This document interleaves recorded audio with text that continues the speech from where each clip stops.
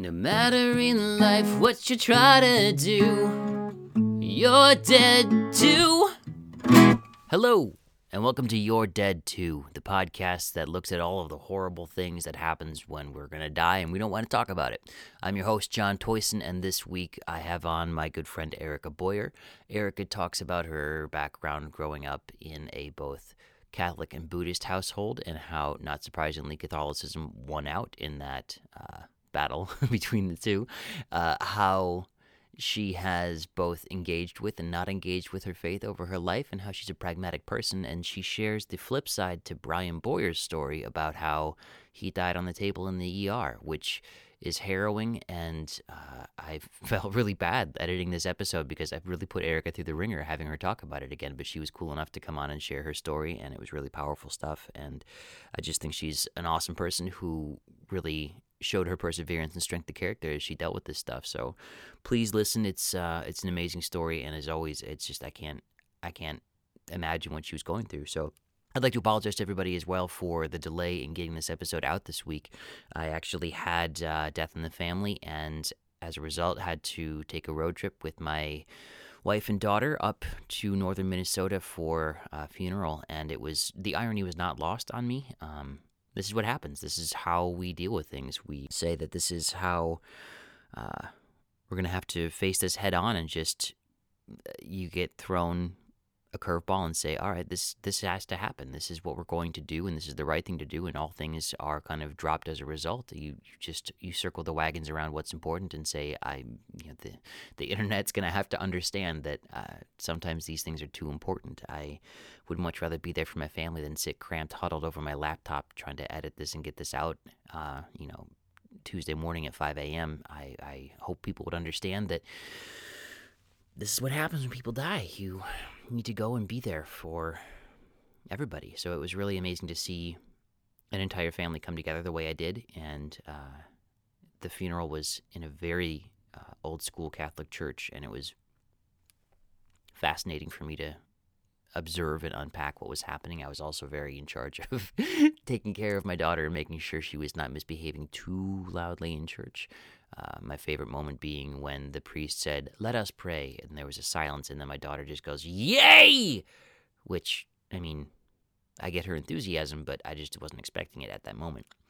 So it was a very curious time for me to kind of observe things and be a part of it, but still stand back from a distance and say, oh, has what I've been doing, is that grossly offensive to everybody here, or how am I processing this in light of people knowing what I'm doing there? Like, I had actual listeners there with me asking me questions about how I was perceiving things, and it was very, oh, right, this has an impact. If people I know listen, this is what's going to happen, is that I'm going to have questions. So it was a good learning experience for me, and I can't thank the entire family for being as patient and kind with my poking and prodding as they were. So as always, if you've got questions, feedback, thoughts, criticisms, whatever, find me on Instagram, find me on Twitter, find me at Gmail, YourDead2, all variations of that, at YourDead2, YourDead2@gmail.com.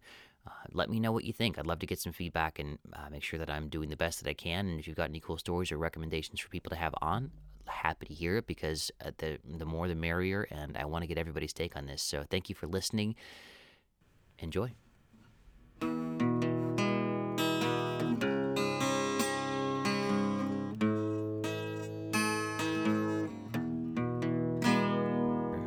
Everything is copacetic. Say hi. Hi. And we're rolling. Cool. So with me today, I have Erica Boyer. Say hi, Erica. Hi. How are you? Good. So Erica is here today as both an independent guest, somebody that I just wanted to talk to about everything in general, but specifically she is also married to past and future guest Brian Boyer. So we could get into that as quickly as you'd like to. Otherwise, if you want to kind of ramp up to that, we can certainly do that too. But this would I like to just start off with, like, 40,000 feet. Who is Erica? I am a mother of two. I grew up in Minnesota. One random year, my senior year, we lived in Taiwan for my dad's job. Came back, went to college here, went to law school here. And now we live here. Kind of like it here. Okay. Yeah. If you were not, like, if you didn't have roots here, do you think you'd still live here? Or do you think you would kind of end up somewhere else?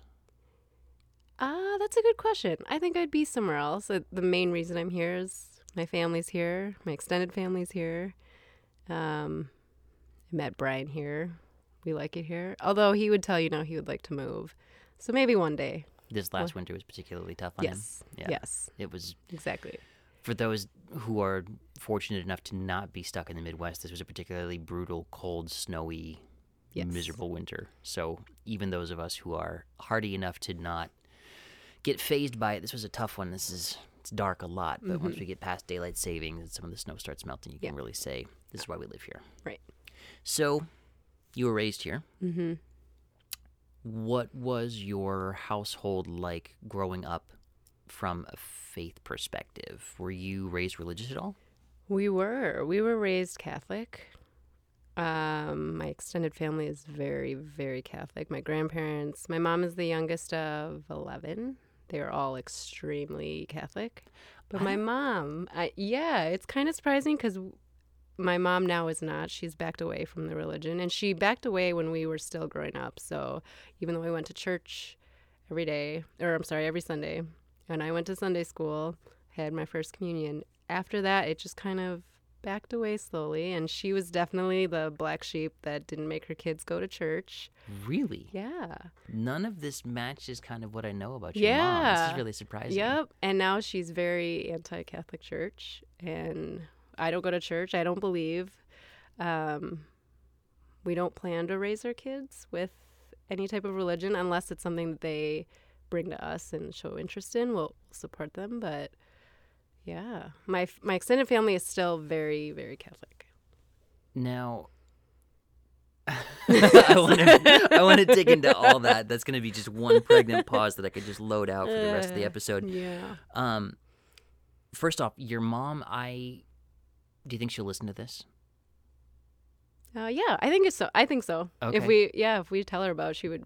I don't know if she would know how to get to podcasts, but after we show her where on her phone to get to it, she would listen to it. So maybe I'll cut this out, but I basically want to be more reverential, a little more respectful, making sure that, like, I don't repeat any stories that I've ever heard about. No. But just knowing who she is and, like, your relationship and who she's been as a mother and a grandmother and a mother-in-law from my own perspective here, it's just surprising to hear that, like, super dogmatic Catholicism, that was her upbringing of, Yeah. Really? Yeah, yep. Yeah. And so when you were a kid then, that was just, I mean, so she was hardcore about it, your dad not so much? No, my dad not so much at all. He was raised Buddhist. Okay. But we never talked about Buddhism or anything. It was always just you go to church and there's God, you know? And to this day, I don't remember anything I learned in Sunday school. I remember doing art projects. Like, the only story I remember from Sunday school was we were making, like, volcanoes out of clay, and at the end of the project, I don't know. I don't remember how it had anything to do with the Bible, but at the end of the project, you had to trade with somebody. Maybe that was the lesson, and I was like, no, I don't want this kid's ugly project. I want my own. And that was all I remember. I don't remember anything else, like learning anything. Yeah. And maybe it was I'm racking my brain kid. thinking, what in the world why would they have you build a volcano in Bible school or a Sunday school? I don't know. That is too funny. And that's, I mean, do you feel like it shaped you at all as a person of, like, morals and background of, like... No, because maybe it did, and I just don't remember it. I have famously terrible memory. So maybe it did, and it just, it's just not something that I've connected, but I remember how my mom's family treated her or would talk about her behind her back or talk about us behind our back because we didn't go to church. So it was just, as I grew up, I remember seeing a lot of hypocrisy in it, and I think that's why my mom backed away from it slowly, because she saw it, and then she never said anything to us, but I think it allowed us to see it too. She's just kind of feeling herself pulling away it just didn't, for whatever reason, well, the roots went sour or bad a little kind of bit, that she just yeah. The people that she her family members that she grew up with. I mean, I'm worried some of them will listen. I don't want to speak ill of these people because I love them. They're my aunts and uncles. But I think she saw a lot of the things that Catholicism maybe shaped their decisions, and she didn't think maybe that's really what Catholicism was about. And then I don't even know how to say it. I think she just saw that it was not something that she wanted to believe in, a God that she wanted to believe in. Yeah. And that's ultimately what I got out of it. I think that's what none of my siblings go to church anymore either. And we are, I think, the only family, that none of us go, at least on a somewhat consistent basis. And that's not the first I've heard of that from former Catholics or lapsed Catholics, but then also people who were raised pretty strictly religious and then just kind of gravitate away from it as they get older. That just there's something about forcing people to do something that when they're young, that if it doesn't stick, if it doesn't take root, right, that you just kind of, it's not unlike, in my mind, you get your kid smoking and then you make him smoke the rest of the pack to like get him over it. Right. And it's, the joke is somewhere in my head of your dad was a Buddhist, so therefore he was just like not gonna push it. Like, the Buddhist in the group is just totally like, see that. Yeah, it's fine. I don't want to have attachment to this. So it's the pushy Christian who's gonna have the Christian dogma. Okay. Right. So I ask all this basically to kind of get more of an idea of what your understanding of things has been for the wider world, and then you talk about having your kids that you don't want to necessarily raise them in a particular faith. Is that something that you approach from a mindset of general parenting, of like, I'm just trying to minimize the number of errors, issues, whatever it is? Or is it just a matter of like, no, this doesn't strike me as the particular thing to raise them with, the same way you wouldn't want to raise them as like devout Muslims or, in the Islam faith, if you're not, like, basically, if it's not if what you have, you don't want to put on them. Right. Does that make sense? Right. And this is actually something that Brian and I have been talking a lot about and struggling with, because Willa's 4. She asks a ton of questions, and she's getting to that age where I feel like she will start to ask these questions. And I think if she came up to me and asked, do you believe in God? And I told her the truth, and I said, no, I don't. And I said, but you can, and there are a lot of people that do. I feel like she will just say, well, I don't believe in God either, just because I said that. So I want to find a way to not lie to her, but also let her form her own opinion. And we haven't really found we haven't figured out a way how to do this yet. We're just hoping she won't ask us quite yet.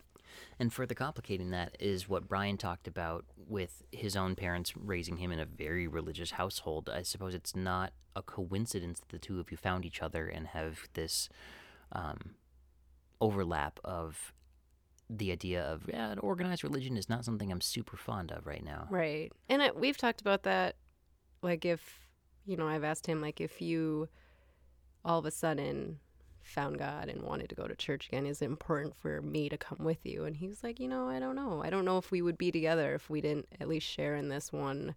It would be hard for me, at least, if he believed and wanted to go to church every Sunday, because I can suck it up and go every once in a while. We go visit his parents and we'll go, Christmas, and it's not a big deal. I'll go with family sometimes, but it would be hard to go along on a weekly normal basis, I think.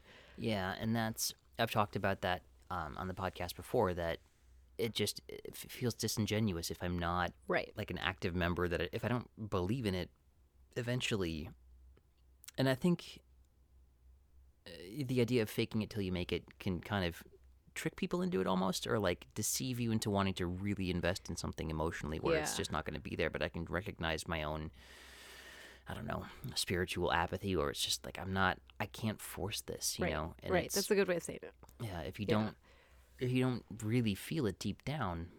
But then again, that's the whole point of all this, is that I don't know anything about anything, and that everybody's got their own perspectives on this. So if I don't ask these questions, I'm never going to know. Yeah, no, that's true. But my daughter had a birthday recently, and now we're dealing with her asking more questions, and I'm just getting the idea of her recognizing, like, I'm not this, I'm not that. Like, okay, so you're self-aware and making this, like, when your daughter asks you what are potentially profound questions, do you just kind of like give the simple answer, or do you? I mean, I can see Oh, Brian yeah. very much just like because, just that's why. Go away. You know, that's worked well for us so far. Okay. Just give vague answer and hope she takes it. And I wouldn't recommend that parenting style because I don't. I'm doing it. I don't recommend it for anybody. One day it's gonna backfire. You know, she's asked us how the baby got in my belly, and we just stare like, I don't know what to say to this. It's a lot of paperwork. Yeah. We had to fill out some forms. Yep. Yeah. I'm scared for that day, and I keep thinking if I just keep thinking about it some more, I'll figure out a way to do it. But I know it's gonna happen. We're not gonna do anything about it. We're not gonna think about it anymore. And one day she's gonna ask, and we're just gonna have to say something. Yeah, and I'm realizing sitting here in the moment of, oh my God, what would I say that wouldn't screw up a kid? I don't think I have an answer. No. All I can kind of come to as a touch point is like, don't lie. Yeah. You know, you don't really be- worry about lying to your kid. And that's just kind of general maxim for my life is just the more authentic I can be, the less I have to worry about micromanaging, like what narrative have I given somebody about this thing in my life? Right. Like, Well, there's- don't get me wrong. We lie to Willa all the time. Like, Oh, yeah. she wants a cookie. And we're like, oh, sorry, they're all gone. And I just go in the other room and eat some, you know? Just wipe the crumbs away. But cookies in Yeah. We're all out of cookies. just don't come in. Okay.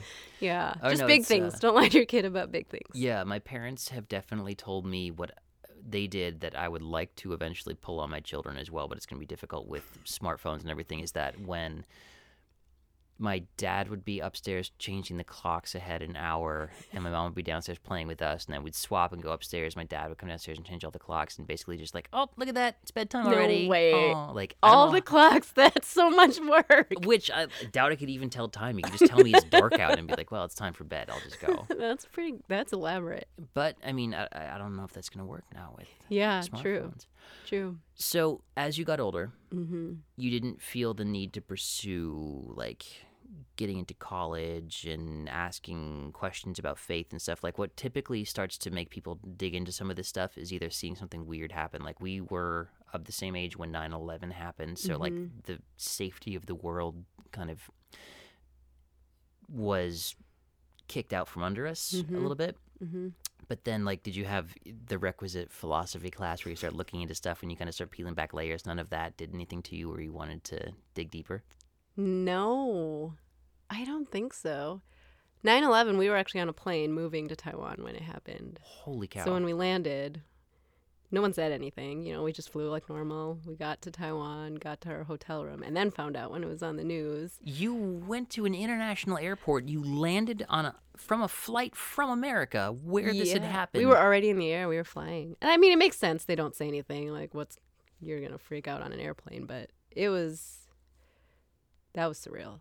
Yeah. But I don't remember ever being like, the philosophy of this, like, God, why would a God do something like this? It was not a part of my life at all at that point. By the time we were in high school, we did not go to church anymore, and we didn't talk about it. It was just not a thing.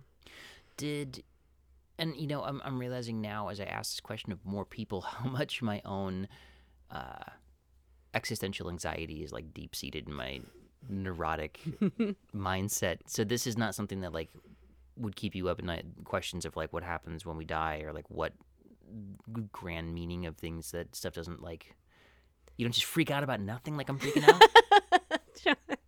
This is why we love you. Mm. No. Maybe it's because my belief is that nothing happens. It's just goes dark, and that's the end of your life. And maybe that's why I'm not worried about it, because I just think it ends, and that's that.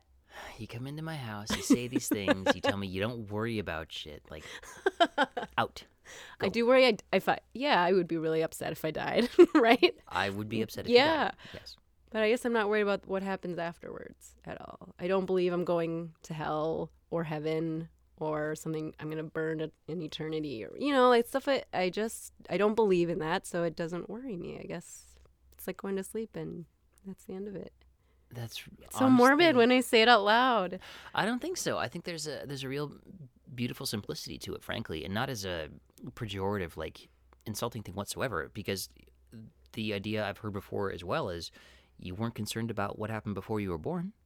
True. You have no, I mean, do you have any recollection of like coming online and being aware, you know? Like, I'm so glad I don't. That would Right. be weird. how early back can you remember? Well, as we discussed earlier, I have terrible memory, so That's a I good couldn't. I point. couldn't even tell you the earliest thing I remember. How did you get here? Did you drive? I did drive. I remember being like in diapers running around my grandparents' farm. Like I remember that young. So Okay. that's, you know, Like running, like already walking. yep, Okay. being that young. My mom has told me she remembers lying in her crib and seeing leaves making patterns on the wall. So like she remembers being really Oh. little. Oh, that's impressive. Our mutual friend Sam, he has told me his younger brother had pretty clear memories of being in utero, which I don't know how much of that is What? true, but like he said, he remembered darkness and a lot of bubbles and like, No way. but he was like 4, you know, but so I don't know. That's freaky. Yeah, so I don't know how much stock I can put in that, but Oh wow. you have no, you know, the mind is a funny thing that you come online at a certain point and then eventually you do shut off, but that's the worry for me. That's the That would worry you if it just shut off? not that it would just shut off, but that those questions, that uncertainty of what happens, that just drives me crazy. Of just, we're never gonna know. Nobody's come back. I True. mean, supposedly a few people have, and that's where we get these big issues. But Yeah. so you, from what I understand, you think it's just dead, over. I mean, I feel like if you're in the process of dying, there's probably, you know, it might not be just like turning off a light switch, but You know, it is further color to this, though. Would you like to tell the people what you do for a living? taxes. Yeah. Oh, like death and taxes. Well, you are a particularly ordered person. That there is a Okay, well, wait. I do corporate tax law, which is a very gray area. It's I a would very say. well. There are interpretations that are part of the Right. yeah, but you're somebody for who logic and decision making are a big part of your world. Like That's you're fair. not just making shit up. You're not playing jazz every day. You know, you're going in with a set of rules that you're playing by, and you're also somebody who, similar to your husband, I think I think you like justice. I think That's fair. you really don't like jerks. Like some people tolerate them. I don't think you tolerate them. That's fair. You don't Yeah. suffer fools. I like that. Yeah. Yeah. You're kind of a badass. Should have used it at the beginning. When Okay. You were like, Erica, who are you? We'll chop this up and put the beginning. Yeah. I don't suffer fools. I'm not playing jazz every day like Yeah. some punk. Okay. That's Well, no, I good. do. I think you're a badass, and you're somebody who.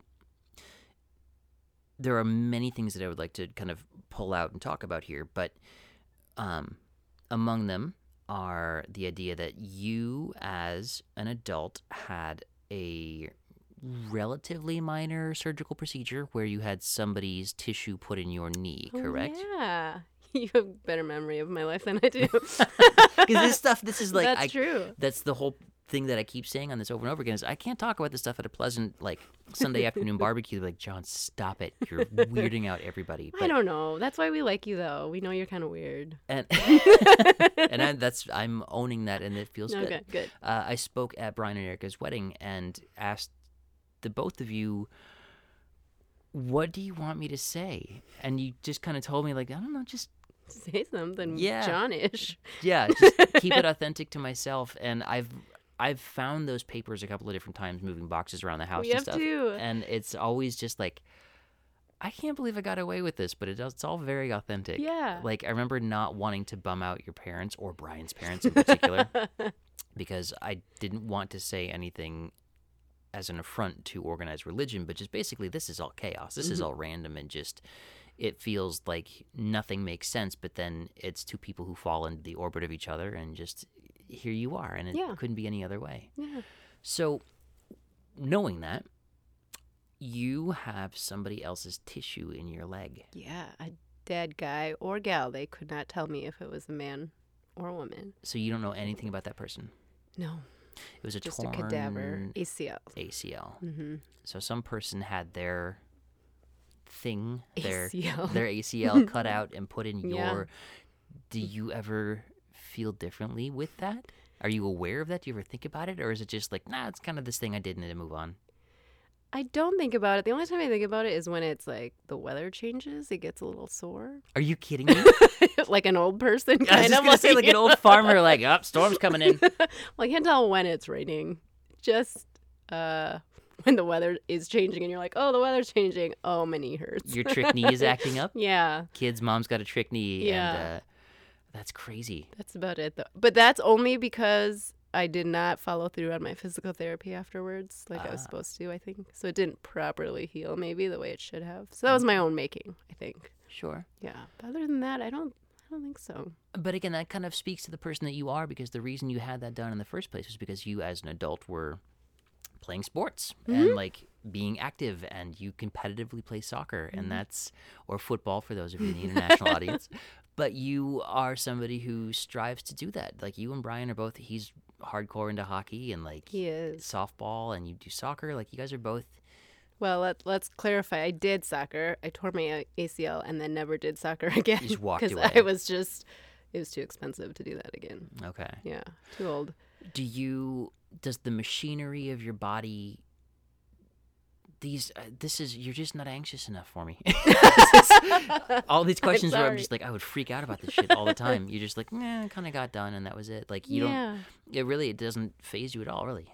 No, I mean, I'm thankful for having this ligament. Otherwise, I think they would have taken some part of my muscle in my thigh. I think that's how they do it now, and then transferred it down to make a new ACL. That's crazy. Yeah, and I hear that that's more painful. So. Ooh. Well, I suppose, you're getting double cut up for it. So thank you, cadaver guy. Yeah, whoever the donor was. Yeah. Do you have, I mean, some people don't even give thought to it and, the grander ramifications of it, but like, are you an organ donor? Is that? I am, yeah. I was fully supportive of that. Yeah, it's like, you're not going to need it. No, I have no system. attachment to my organs once I'm dead. If it can save someone, great. Do you, and you can, these are my verbal tics. I'm just going to turn my head.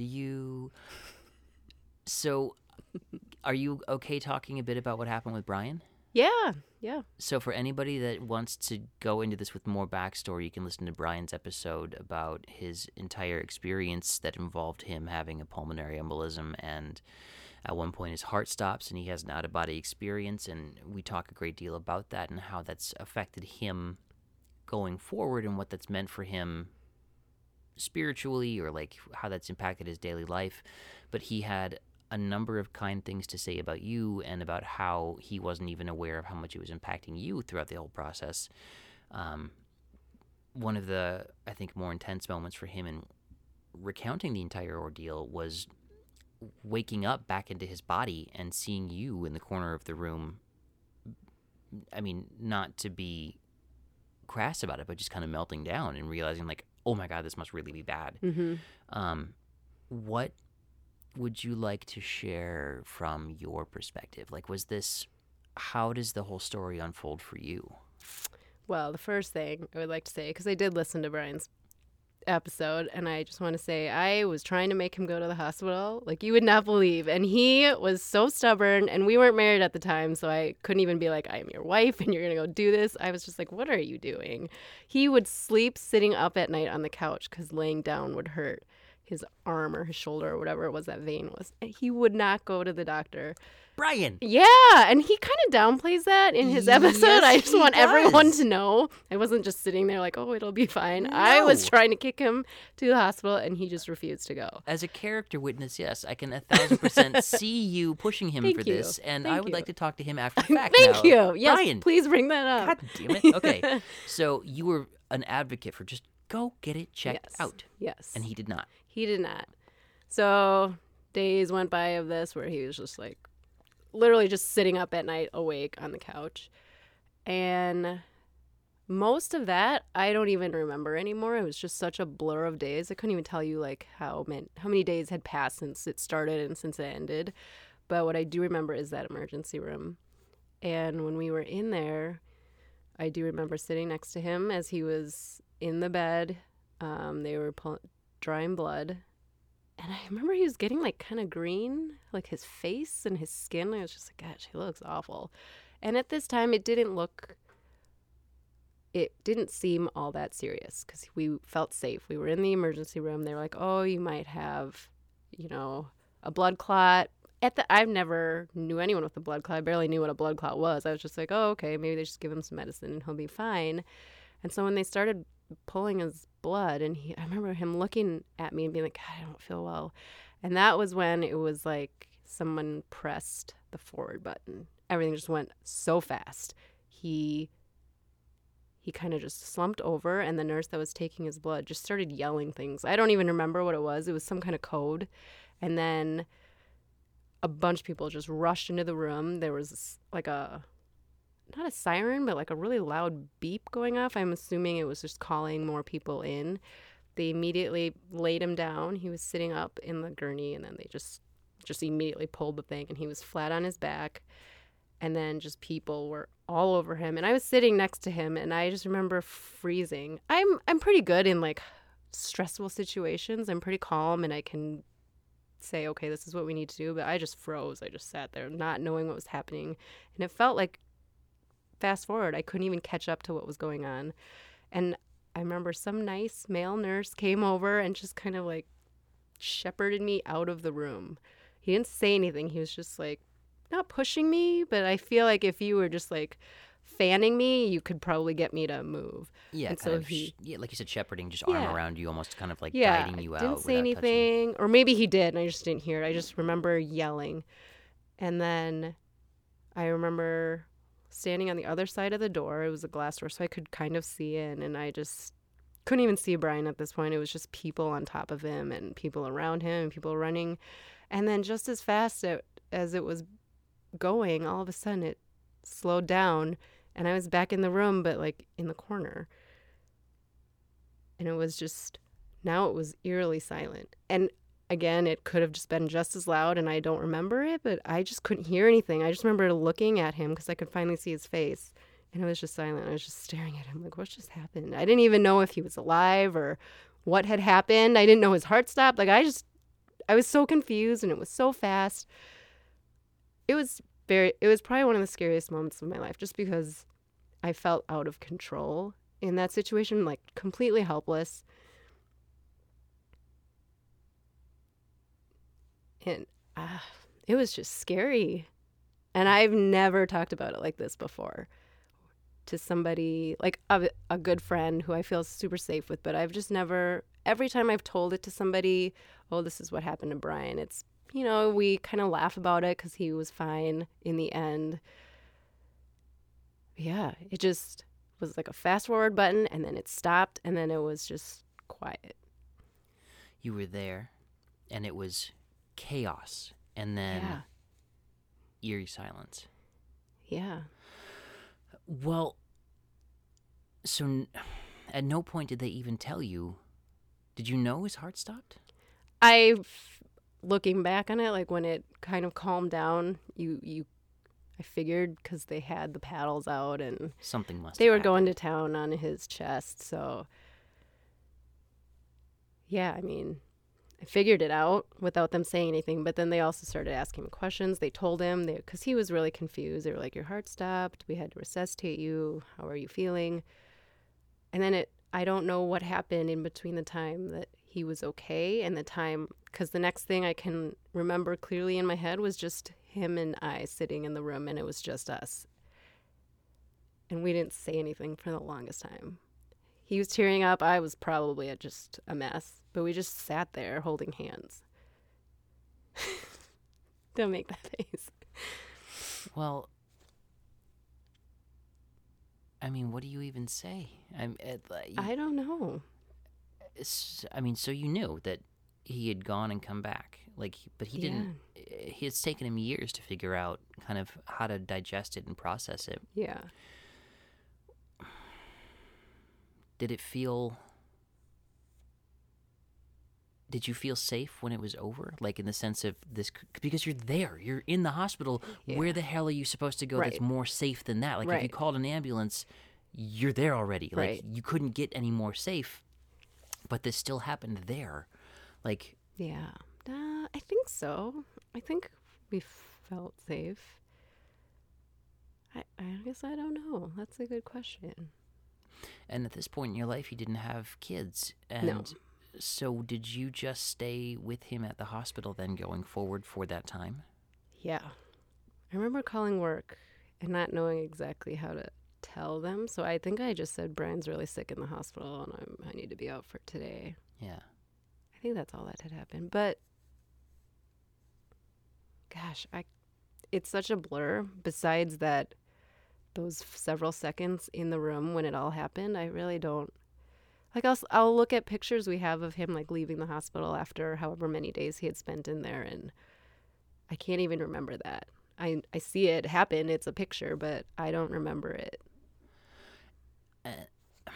I really appreciate you sharing all this because it's clearly, there's nothing fun about it. You know, it's an amazing chapter of your life where you can kind of recount the basic narrative of it, and it's an amazing story. But do you feel like it had more impact than you were able to give it credence to when it happened? That, like, one of the things Brian talked about was going to see a movie, I think, a couple of months after the fact. Yeah, and I knew he would tell this story. Okay.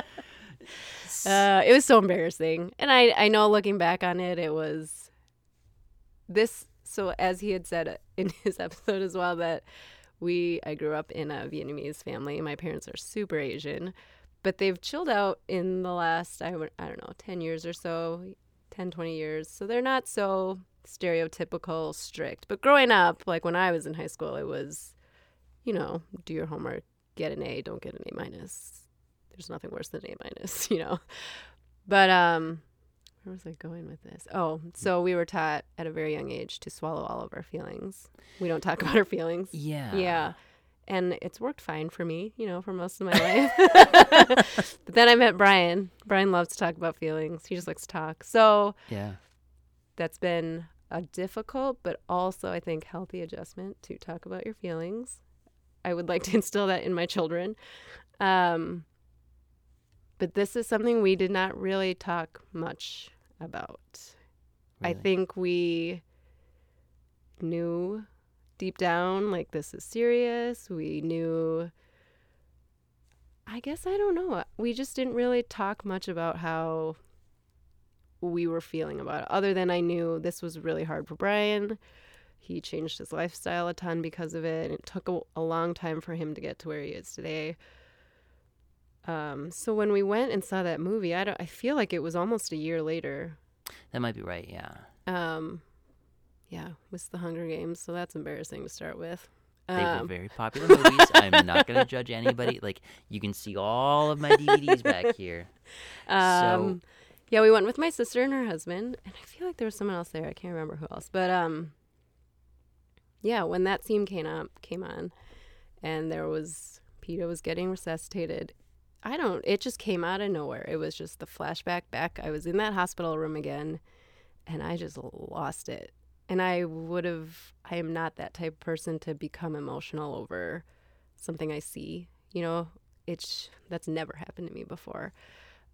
But that feeling apparently could not stay swallowed, and it came back up, and I was just like dry heave crying into my sleeves and snotting everywhere.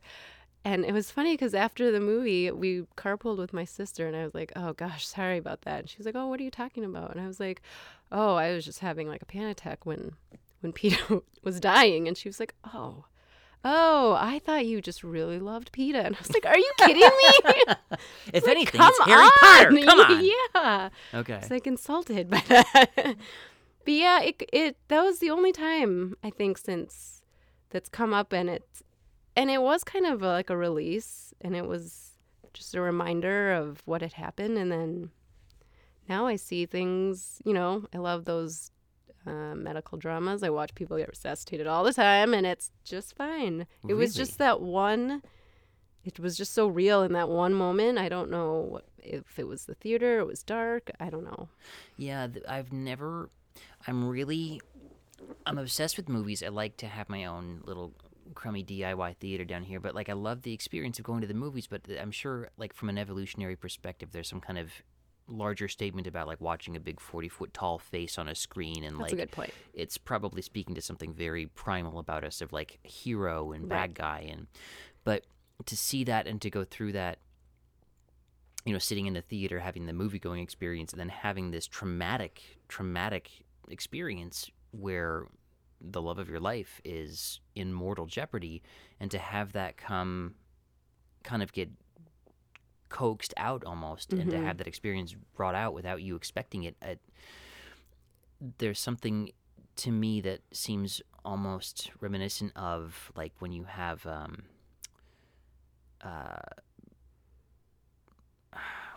acupuncture.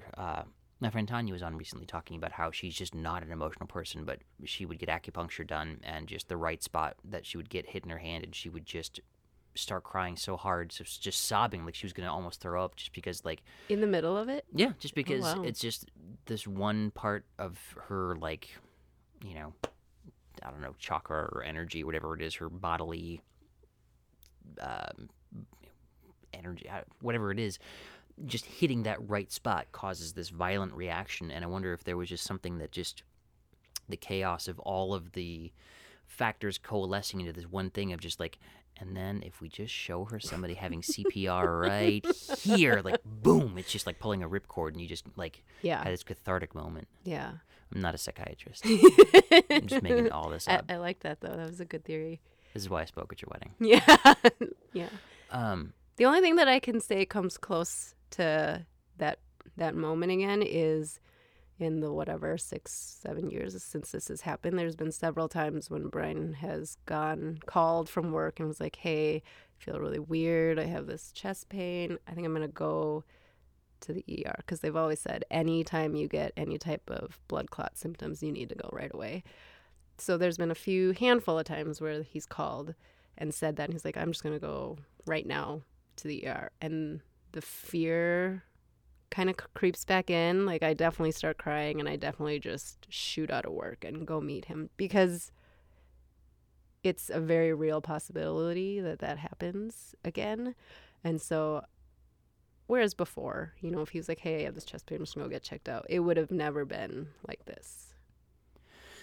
Do you think that that's kind of unlocked something or opened something up inside you, where you're a little more open to talking with the emotional aspect of it, that whereas you might have been previously not shut down, but like a little more closed off emotionally, that you're more willing to just say, live the experience, just go do it now, go get to the hospital and see him? And does that make sense? What I'm kind of at, basically the idea that like the rigidity got shook from the system almost.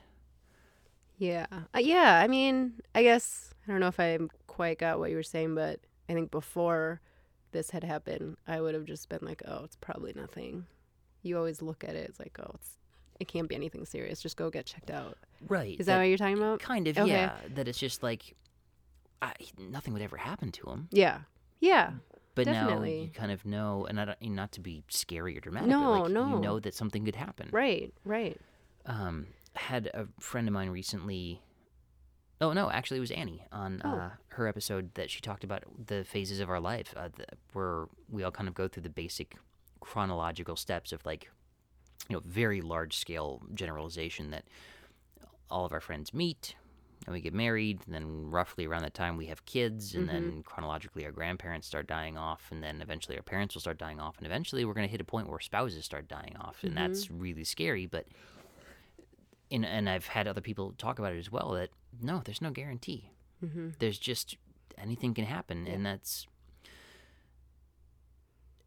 having had this experience, does that shape your daily life at all, or are you somebody who is just grateful for what you have, or how do you think of I would say I am terrified of Brian dying before me.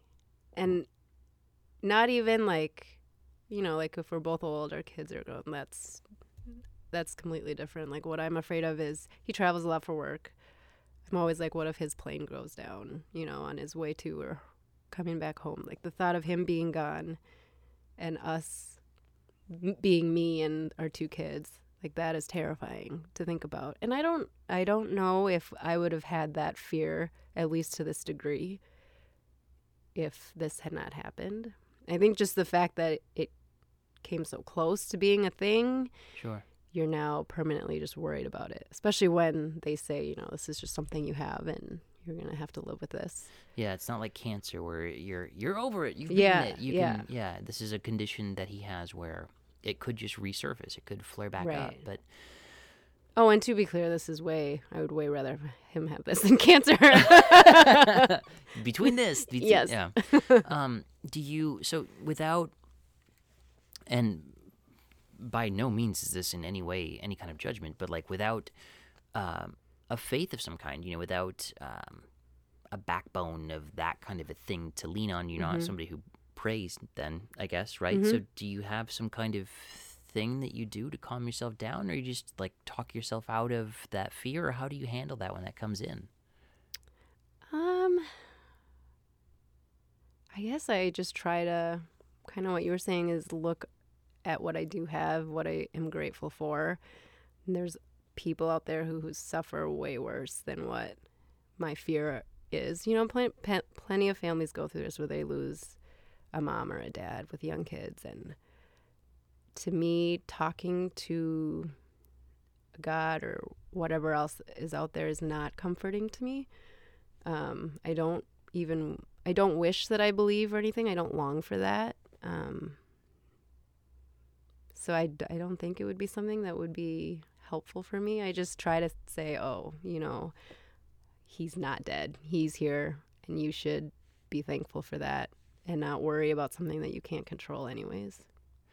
Yeah, that's what I'm grappling with a lot, is especially with existential anxiety and dread of the unknown. Like, you can't control it, and beyond a certain point, fear is going to be wasted energy. It's not anything that can necessarily change an outcome unless you've used it to somehow prepare for something. Right. But I find myself at times wishing that I was a more religious person, that I could have some kind of comfort in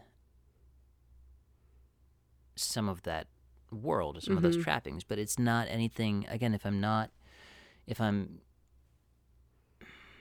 honest with myself, I don't feel that it's there, so why would I dig into something that's not?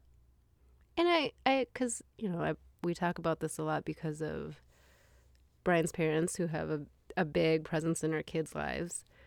It would be so much easier. We were both Christians and both believed.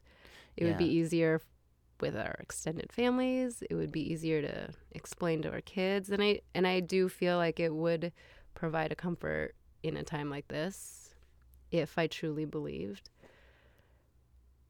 But if you don't believe, you just don't believe. What can you do? Why lie about it?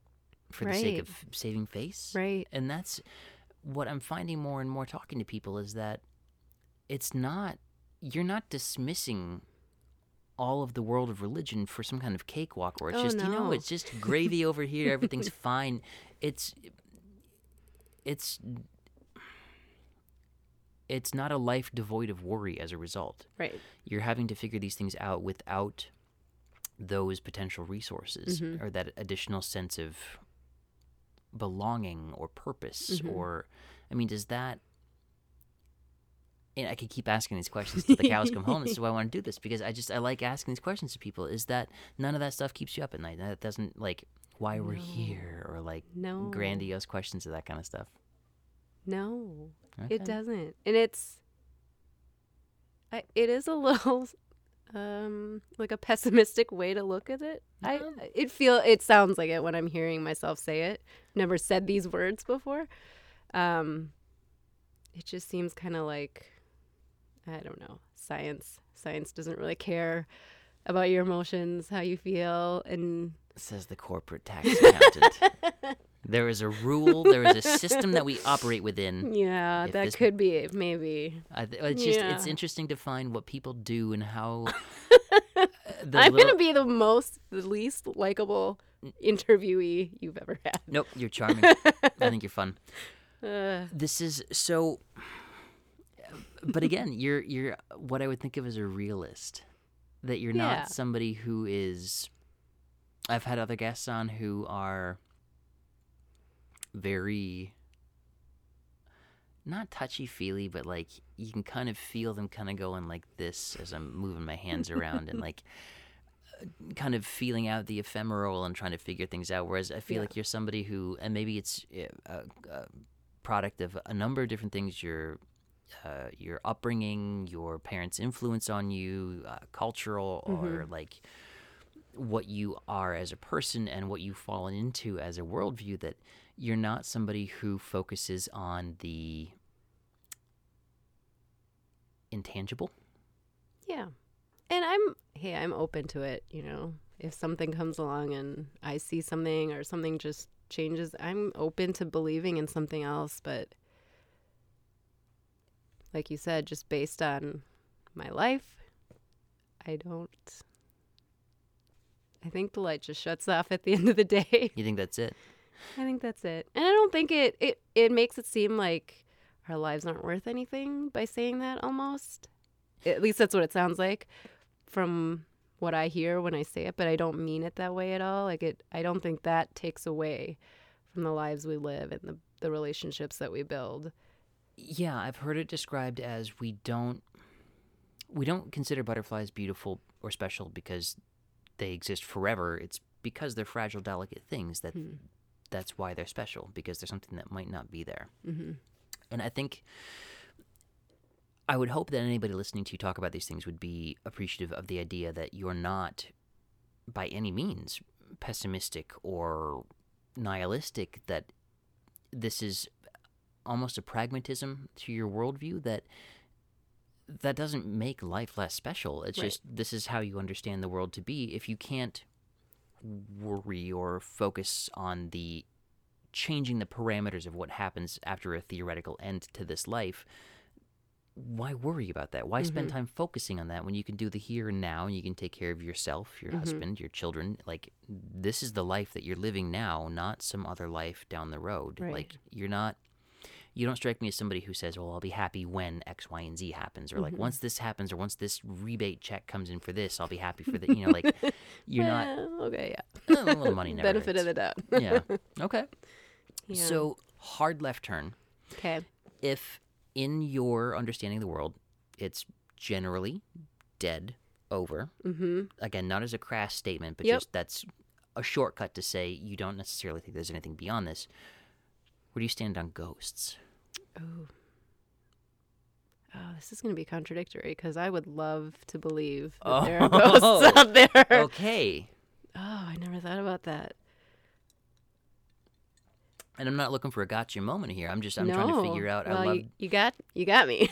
because I wrestle with this. I will like that. Nothing brings me joy like sitting up at night and like going deep diving on a spooky thread of like, what are your spookiest stories, and like reading all this stuff like hunched over in bed, like reading spooky stuff, and then getting all freaked out and realizing like, oh yeah, no, but I'm in like a suburban house, and then this house was built 15 years ago. We're fine. There's good. nothing haunting this.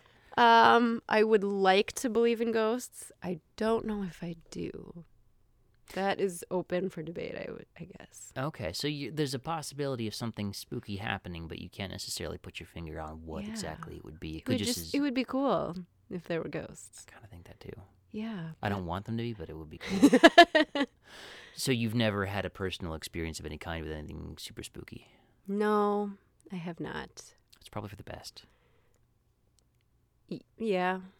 I'm such a wimp. It's probably for the best. Yeah. Okay. Have you had much experience with death in your own life? You know, I've been fortunate. Well, I should backtrack. When I was younger, my grandparents, my mom's parents died when I was pretty young. We had a cousin that died when I was very young. And then kind of just a span of life growing up where death was not, it just didn't touch my life. Yeah. And then recently my aunts are now like in their late 70s, have has started to become ill, and we've had 2 deaths within the last year and a half or so. So it's starting, I think, kind of the cycle. It's kind of starting, and it's been hard with Willa because she's at an age, like I said, where she kind of is aware. And kids are so funny about death because I don't think they truly understand it. But she came home from school one day and told me and Brian that she and her friends play this game on the playground called Family Dying. And they take turns dying and pretending they're like in the same family. I was like, what the fuck? And we kind of like were trying to get some more, out of her. Like, what does this involve? What exactly happens? Yeah, you want to ask questions without like coaching an answer. Without like yelling at her, like, what are you doing? You are so weird. We need answers and you need to feel bad about this. But they're like, oh, we just lay down and pretend we're dead. So matter of fact.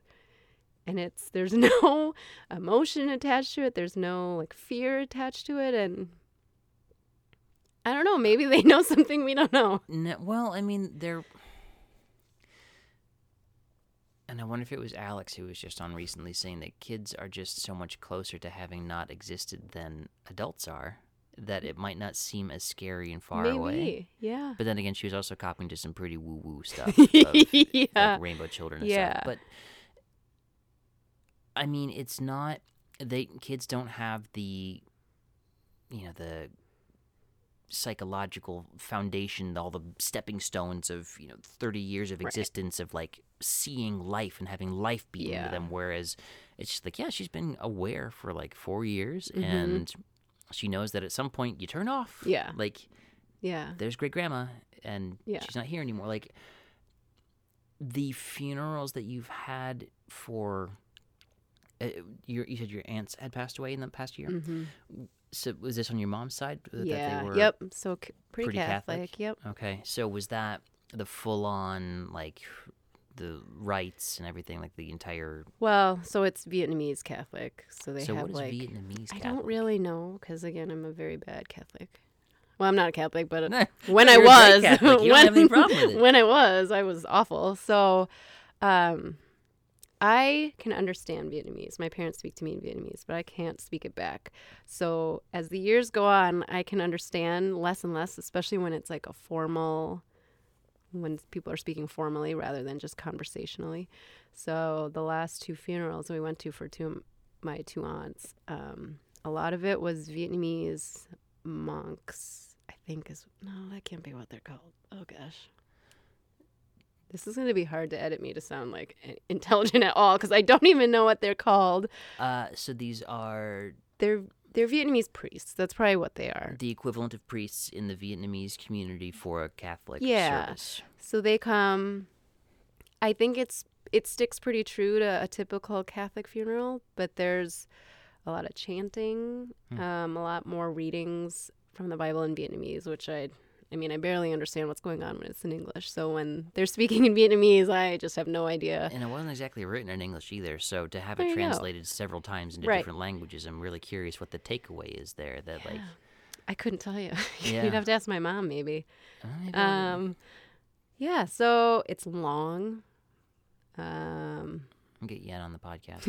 About this. Have fun with that. Talk about her.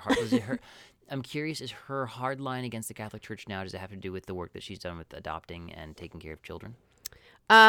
She doesn't adopt. She does medical missions in Vietnam. Yeah, that she...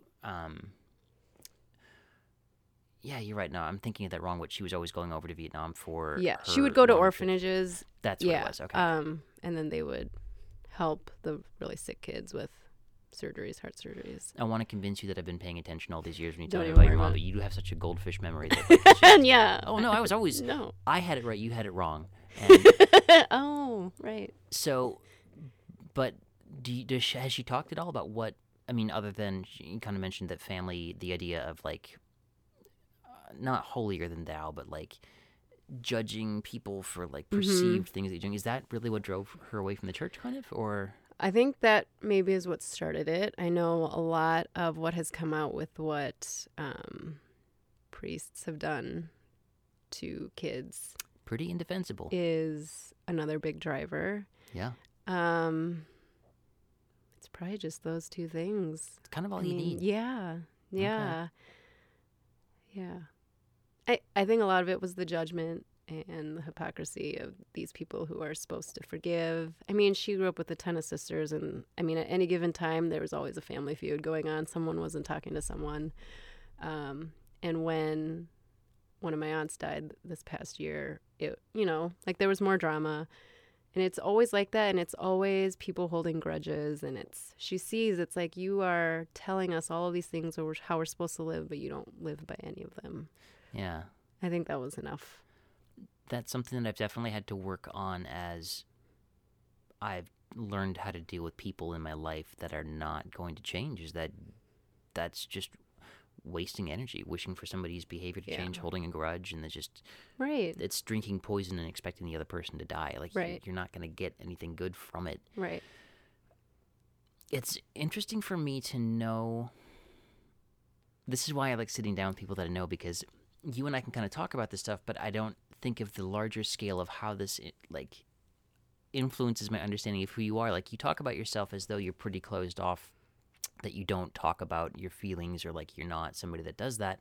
And yet when I get you talking a bit about it, you're pretty open about it, and you're willing to share all this stuff. But I can see where what I call the pragmatism, the practical nature of it. Like, I don't think that you are necessarily closed off. I just think it's how you handle emotions. I think it's how you handle some of this stuff. It's just, I think it's a cool perspective. I think it would be interesting if you tried to ask me these questions at a party. I would be like, gosh, John's being super weird. Why is he wanting to know all these answers?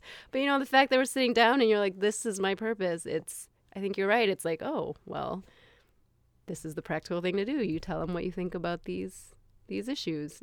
Yeah. And I want to be mindful of the time here, with your kids and, you know, what's going to eventually happen in the long run of things. Have you thought at all about funerals and how, like... We have. Okay, so... We talk about our funerals a lot. Really? Yeah. Like, it's a fun thing, like you're lying awake at night, like, Brian, what would you do? What song do you want played? We talk about it in the sense of, we know Brian's parents are very Christian, and they have, I'm sure, an opinion on how they want things to happen. Yeah, I could see you guys having like a contingency plan of like, we're going to throw a ball of tinfoil at my parents to distract them, and we'll have the actual funeral while they're... Right. Okay. But I think it's more just we don't care. I think that's the end of it is... I told Brian, I don't really care. However you want to do it, if I die first, you just go for it. And he said the same thing. And at the end of the day, we just want our family and friends to be able to grieve in the way that they need to grieve. So if Brian's parents say, hey, I do want to have a Christian aspect in his funeral, he was like, go for it. And I'm like, okay, that's fine with me. And he was like, the only thing I really want is for it not to be like kind of sad and, you know, mopey, depressing. Yeah. Which is what I find a Christian funeral to be. Maybe no, cut that. No, I don't think I can certainly cut that out if you want, but there's a certain amount of like, woe is me. You know, and that's not, God, one of the best funerals I've ever been to is actually a Unitarian church, which a bunch of Christians would roll their eyes about. But like, well, that's the whole point, is that it's meant to be universal, and that there's, I don't know. This is why I want to talk to people about this, because I'm not going to proclaim to know I have any answers. I think it's hubris to say, here's what it is. Like, that, it's just nuts. You know, Yeah. And I think we just don't care. We're dead. We don't care. We want our kids to have some kind of closure on this. We want family to have closure, and friends. And other than that, like, it should not, you know, like the part of the drama with my aunt's death was how the funeral, like what order things should happen in and who gets to come. It was just stupid stuff like that where it's like, why? There's no reason for this. And so we really should have this like written down on paper somewhere. But I feel like if I were to die first, Brian would be very good at saying, this is how it's going to happen. And he would be really good at that. One thing he did say for his funeral, he would like everyone to come up and say nice things about him. So yeah, a reverse or a honey roast where you just like, Brian was so great. How Yeah. great was he? He was so great that when he. Right. Whereas, yeah, I could see very much just like, I don't know, just sandwiches and just get everybody Yeah. out of the house. I don't want it. Right. Right. Like, okay. No, you're an awesome person, and I can't thank you enough for being willing to talk about this stuff because again, it's intense personal stuff, and Of so course. it helps people get to know these perspectives because I have these same thoughts that it's just if I want to be so comfortable with the idea of just dying and that being it, then how does that shape how I live? Why do I have such what I think of as up my own ass thoughts where like I just can't stop circling like a dog chasing its tail about these anxieties, and I think that's just bad wiring, and so I take medication, so I go to a therapist. But like